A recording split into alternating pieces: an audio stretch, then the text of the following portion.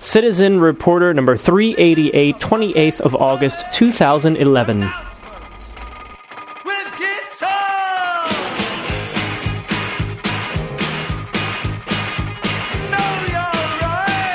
We shall not cease from exploring.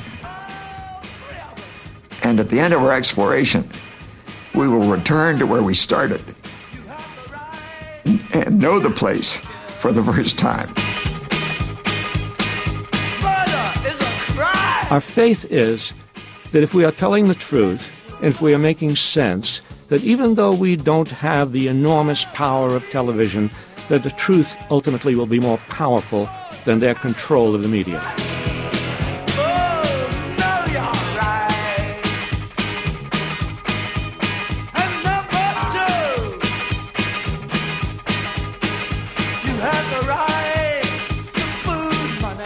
Good afternoon, or whatever time it is, wherever you are, everyone. Welcome to the program, citizenreporter.org. We are at, I call it Hacker Camp. It's also known as CCC 2011, and it's the first podcast here, I think. The one that I can remember, anyway. And we're, of course, as always at these events, discussing issues not only related to simply hardware hacking or software hacking, but society and the world that we live in and everything regarding information and how we live.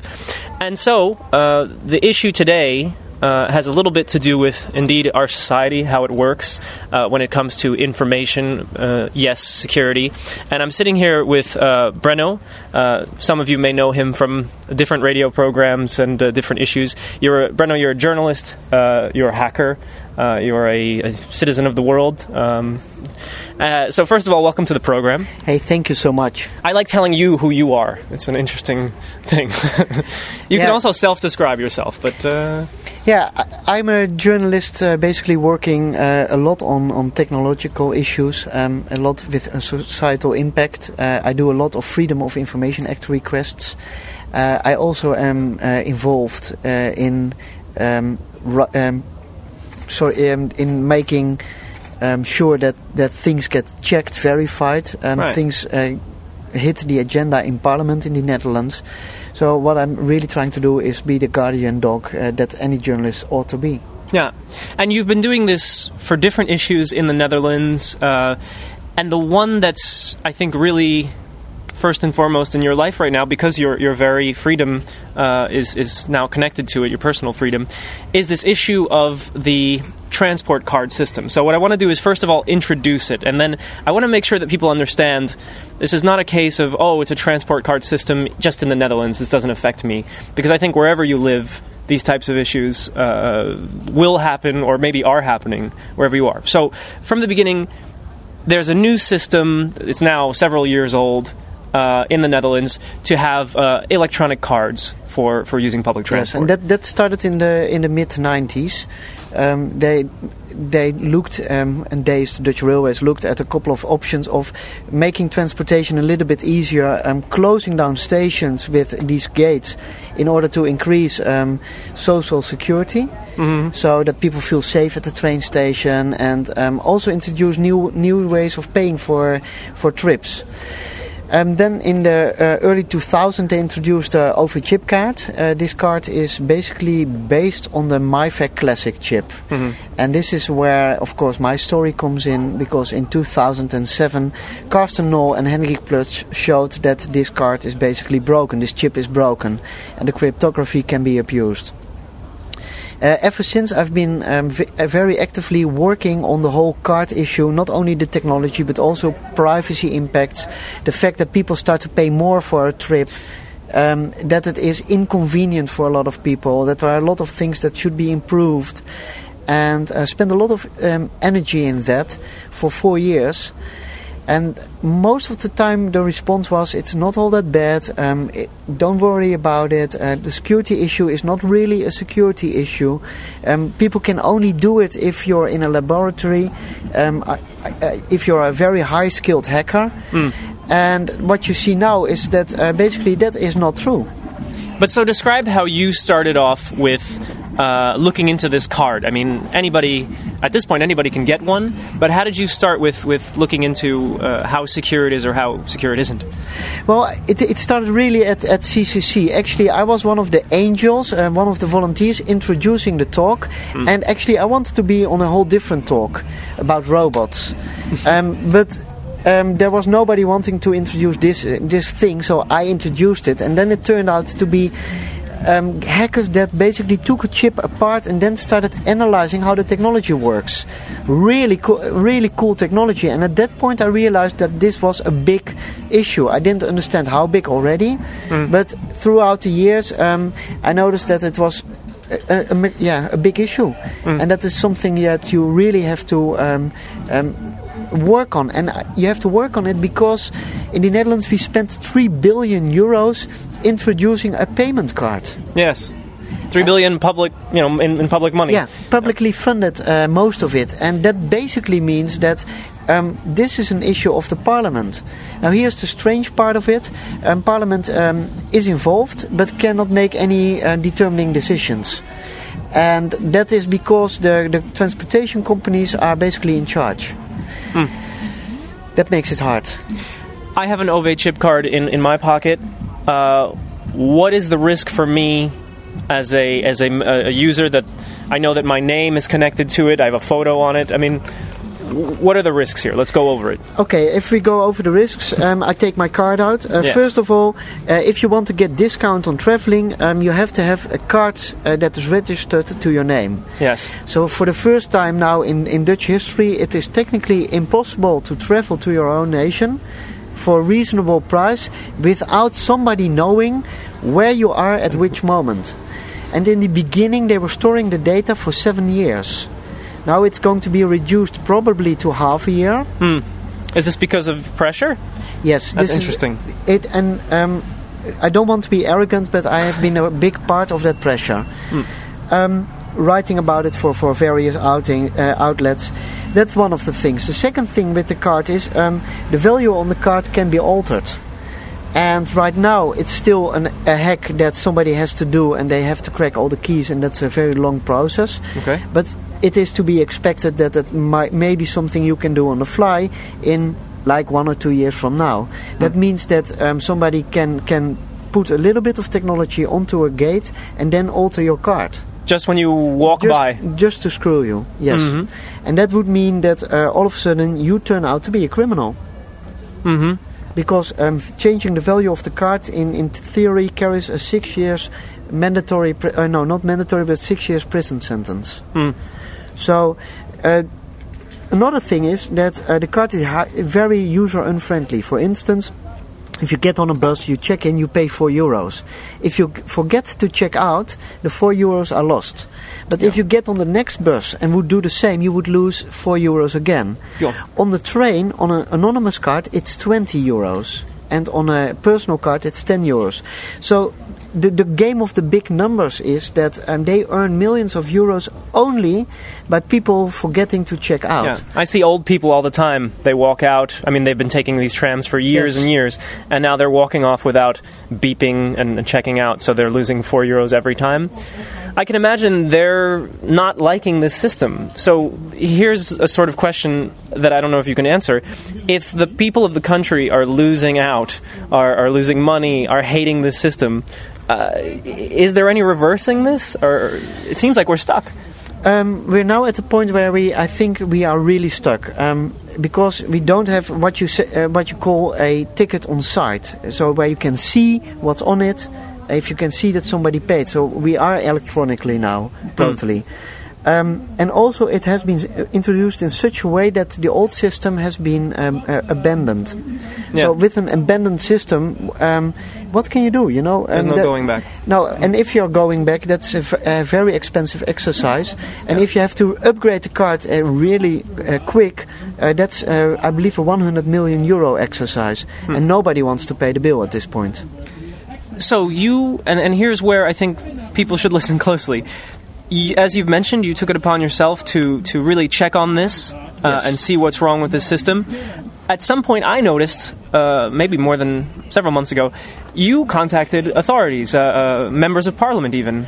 Yes, what happened was in August of last year, together with a magazine, we decided to take the card apart, find out what is there. I had very strong indications that there were very simple tools to hack the card, and I had serious reason to believe that people were actually doing it. I heard stories of people saying it, people told me those stories.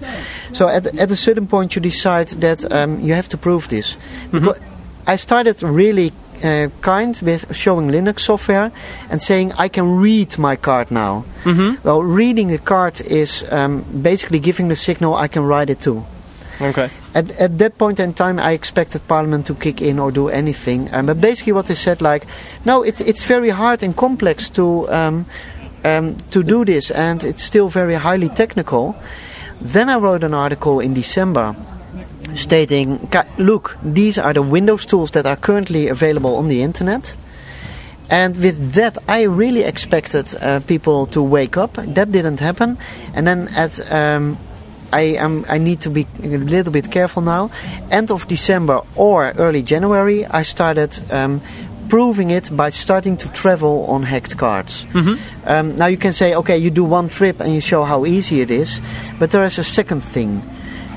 The card itself talks to a back office, or the gates talk to a back office. And I had very good reason to believe that the back office was failing too. So I decided to check another promise. If you start to fraud on the card, will they block the card after 24 hours? So in other words, will they detect you as committing some kind of fraud?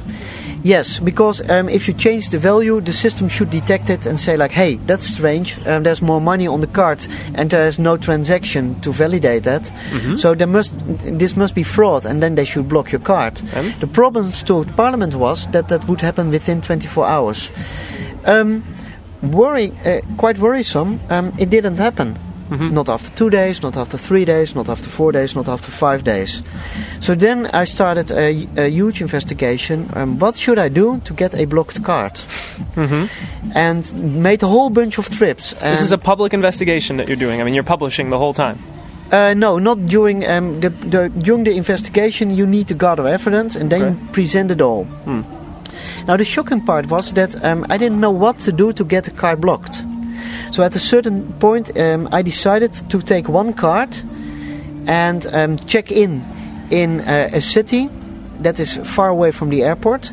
Sit at the airport so that people on the cameras really can see you. Don't hide yourself. And then check out, restore the state of the card and check out 3 minutes later and 3 minutes later. So I did this 1 hour. So I made 12 impossible transactions and the system still didn't block the card. The next day, indeed, that card was blocked. Okay. Then I took that card and unblocked it myself with the same software. And I also started making transactions on the card myself. Okay. Showing that I don't even need the system, I can check myself in. Yes, which is not supposed to be possible. No. So when you finally present this stuff, what kind of a reaction do you get? It was massive. I was on national news for several days. I noticed. Yeah, there were other television stations. Nearly all radio stations were talking about it. Regional publications, newspapers. It was massive. The entire nation was talking about this hack. And the interesting part of it, the company only said, we have pressed charges, so that's just about it. Wait a minute. Okay, so the name of the company, by the way, it's TransLink Systems. And this is a Dutch company? It's a Dutch company, paid for with public-funded money to introduce this card.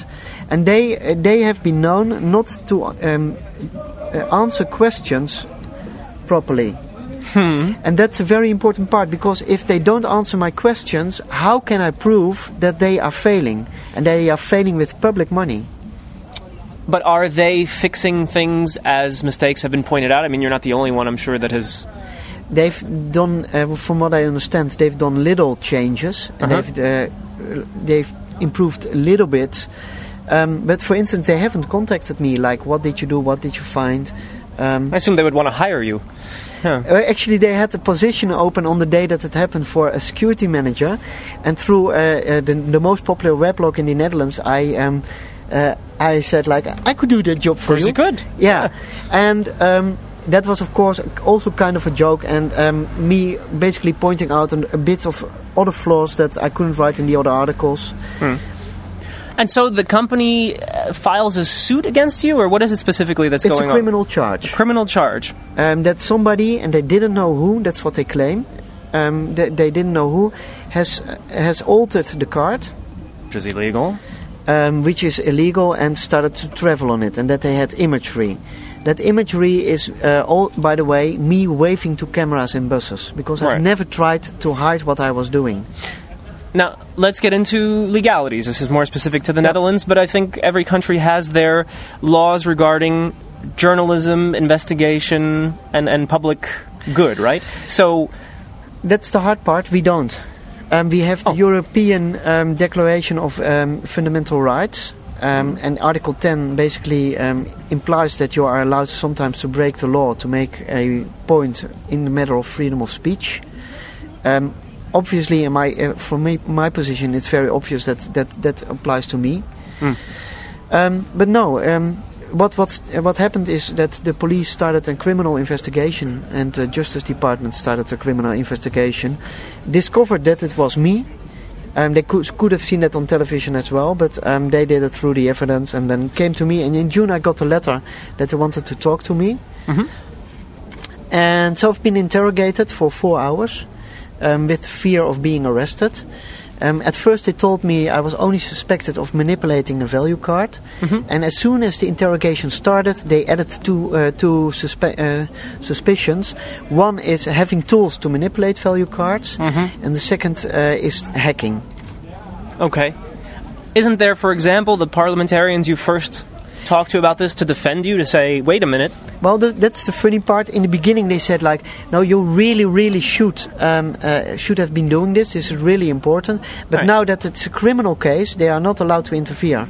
Okay, so, and they're not necessarily worried about you, or they're staying out? Well, I talked to a lot of politicians, and off the record, yes, they claim that they're worried and they think that it's unjust that I'm being treated this way, but the reality is that publicly not that much is happening. The only thing that happened is that the Minister of Transportation has been talking to me for a quarter of an hour, hearing how I was doing, and basically signaling that that she doesn't despise me or anything. Okay. So that's an important thing. Yes.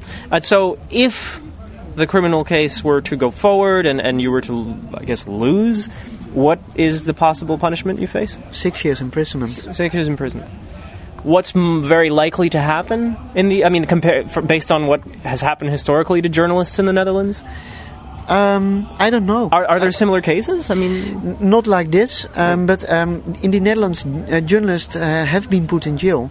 That has happened actually a couple of years ago to journalists from the Telegraaf, a newspaper, have been in jail for days in order to try to reveal sources. There was once a guy who spent, I believe, 20 days in jail. We've had a cartoonist who made a cartoon that the government didn't like, and then they put him in jail. So I can't say that everything will be okay. I still am optimistic and expect that they will throw the case out. But so far, I don't know.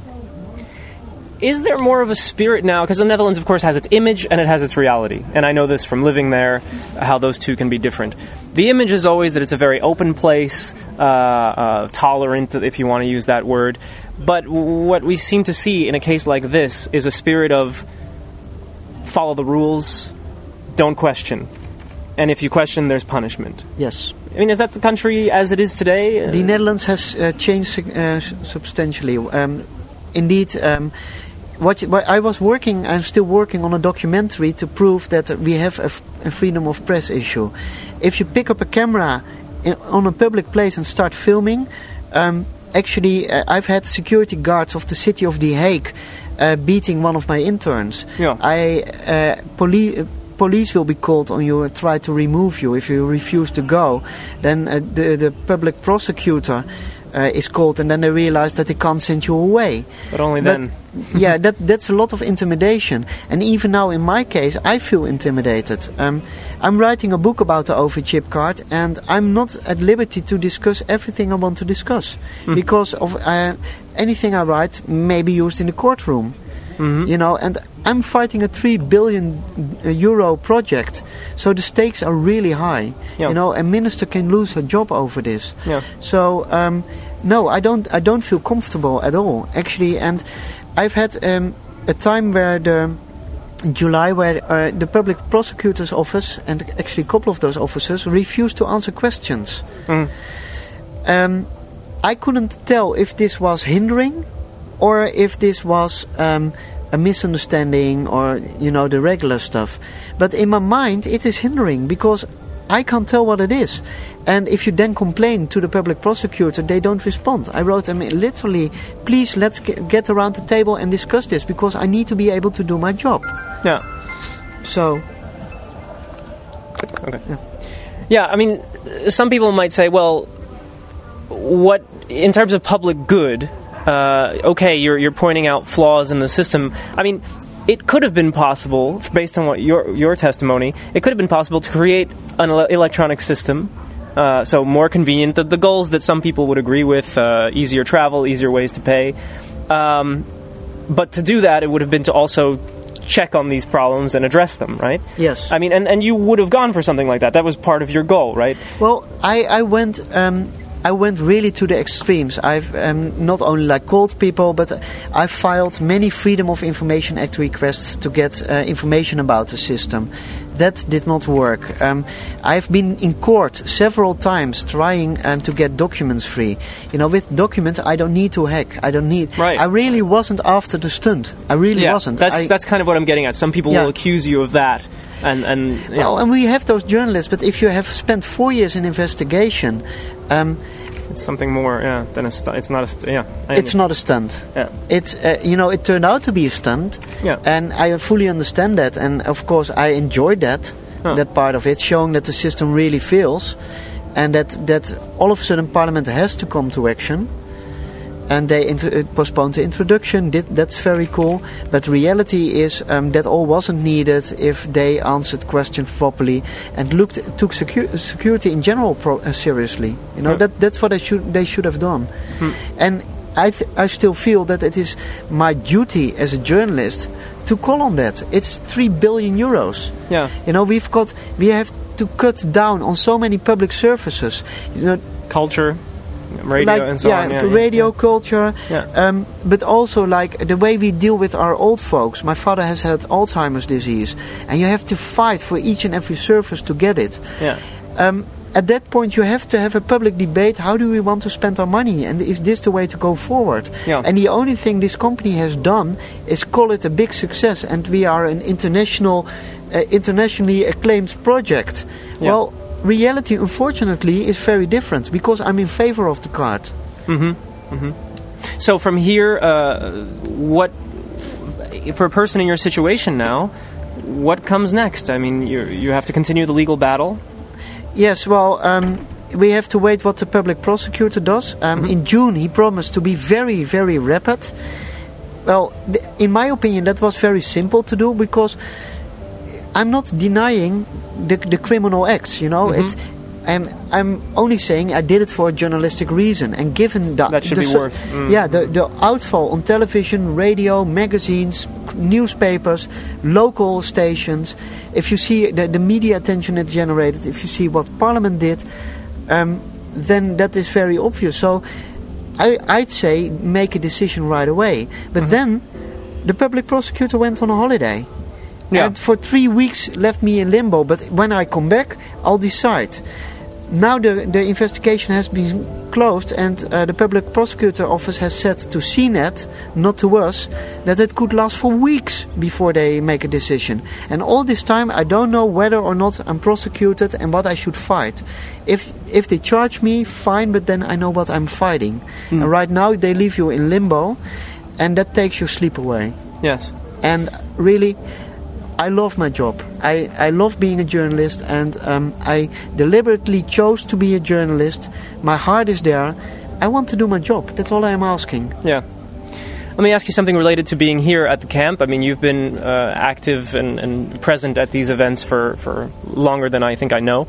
When you come here, are you satisfied with the level of not only actual lectures, but the conversations when it comes to these kind of issues of questioning, of actively trying to be critical about, for constructively critical, for things going on in all our different countries? Do you Yes. think we're doing it enough here? Yes, this is the community where that really happens. And I've seen not only on this one, but on so many of these gatherings, so many good examples of people being vigilant about the future, about what we should or shouldn't want, or having the public debate about things. So yes, I think that this is the place where this is happening. And I'm still amazed that governments are not embracing it to the full extent. Mm-hmm. And honestly, I wish that the government would participate. The German government, and in the Netherlands at events, the Dutch government. I think we've still as a society still got a lot to learn. And I think the really bright minds are gathered at this camp. Yeah. Yeah, and we were joking, I mean, laughing a bit before about the idea that you would work as such a company helping with security, but there are many examples here, I think, of people who were the outsiders questioning and testing, and who later were hired by the company or the government in question to implement change. Yep. So it's something that I think does happen, and it happens from this community. It does, yeah. So for people that want to continue to follow your case and perhaps get involved in some way, what are the important websites? That would be my Twitter account, @Brenno. Mm-hmm. 2 N's in that, right? Yeah, 2 N's in there. And I don't have really an action site at this point. I haven't, I hadn't planned this, and at this point we're still hoping that the public prosecutor does the sensible thing. Yeah. And say, like, a journalist has a right to do this. Yeah. And then we should have a debate on how long such a process can take. Okay. All right. Well, Brenno, people will follow through Twitter, and we will, of course, wish you the best of luck, and expect to hear back from you with good news in the near future. Thank you so much for having me. Give me time.